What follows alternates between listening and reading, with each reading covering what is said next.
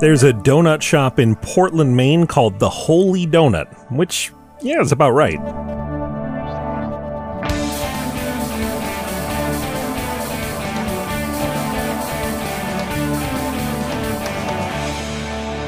It's time for Cool, Weird, Awesome, a show that's sweet and delicious inside and out.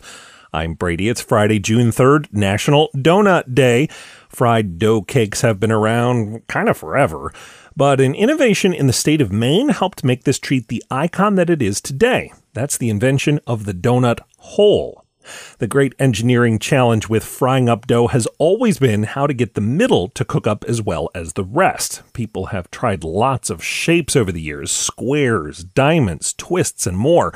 But few of those designs could cook all the way through. By some accounts, the donut may have even gotten its name because people would put nuts inside the dough to stop the center from staying gooey while the rest cooks up. Most people just suffered through eating a snack that had a crispy outside and a drippy interior. But then along came Hanson Gregory of Rockport, Maine. Again, there are lots of versions of this story.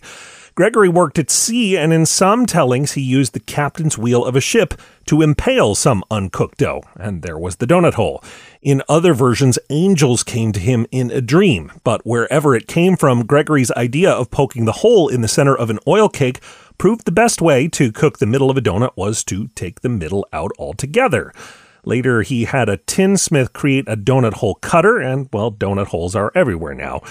It is kind of odd to call Gregory an inventor for coming up with the donut hole. You might say he created something out of nothing. And if you visit Rockport, Maine today, you can see a monument built in his honor. Outside the Nativity Lutheran Church, there's a plaque that reads, quote, "This is the birthplace of Captain Hanson Gregory, who first invented the hole in the donut." You can learn more about Gregory and how he came up with donut holes at coolweirdawesome.com. And coming up, we're off to see the wizard. In a manner of speaking. That's after this. Cool Weird Awesome is listener-powered thanks to our backers on Patreon. For just $1 a month, you'll get loads of extras, including more episodes of the show, previews of upcoming episodes, and the chance to add their own messages to the show. Backing us would be cool. Backing us would be awesome. Backing us will never be weird. Visit patreon.com/Brady Carlson. And thanks.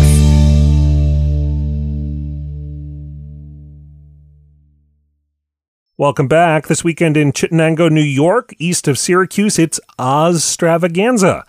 L. Frank Baum was born in Chittenango, and each year the town celebrates its connection to the Oz universe with fireworks, rides, games, a costume contest, and what else? A walk down the yellow brick road.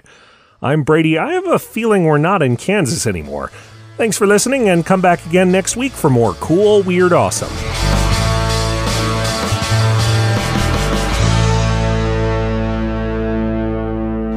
Another helpful Brady Carlson project.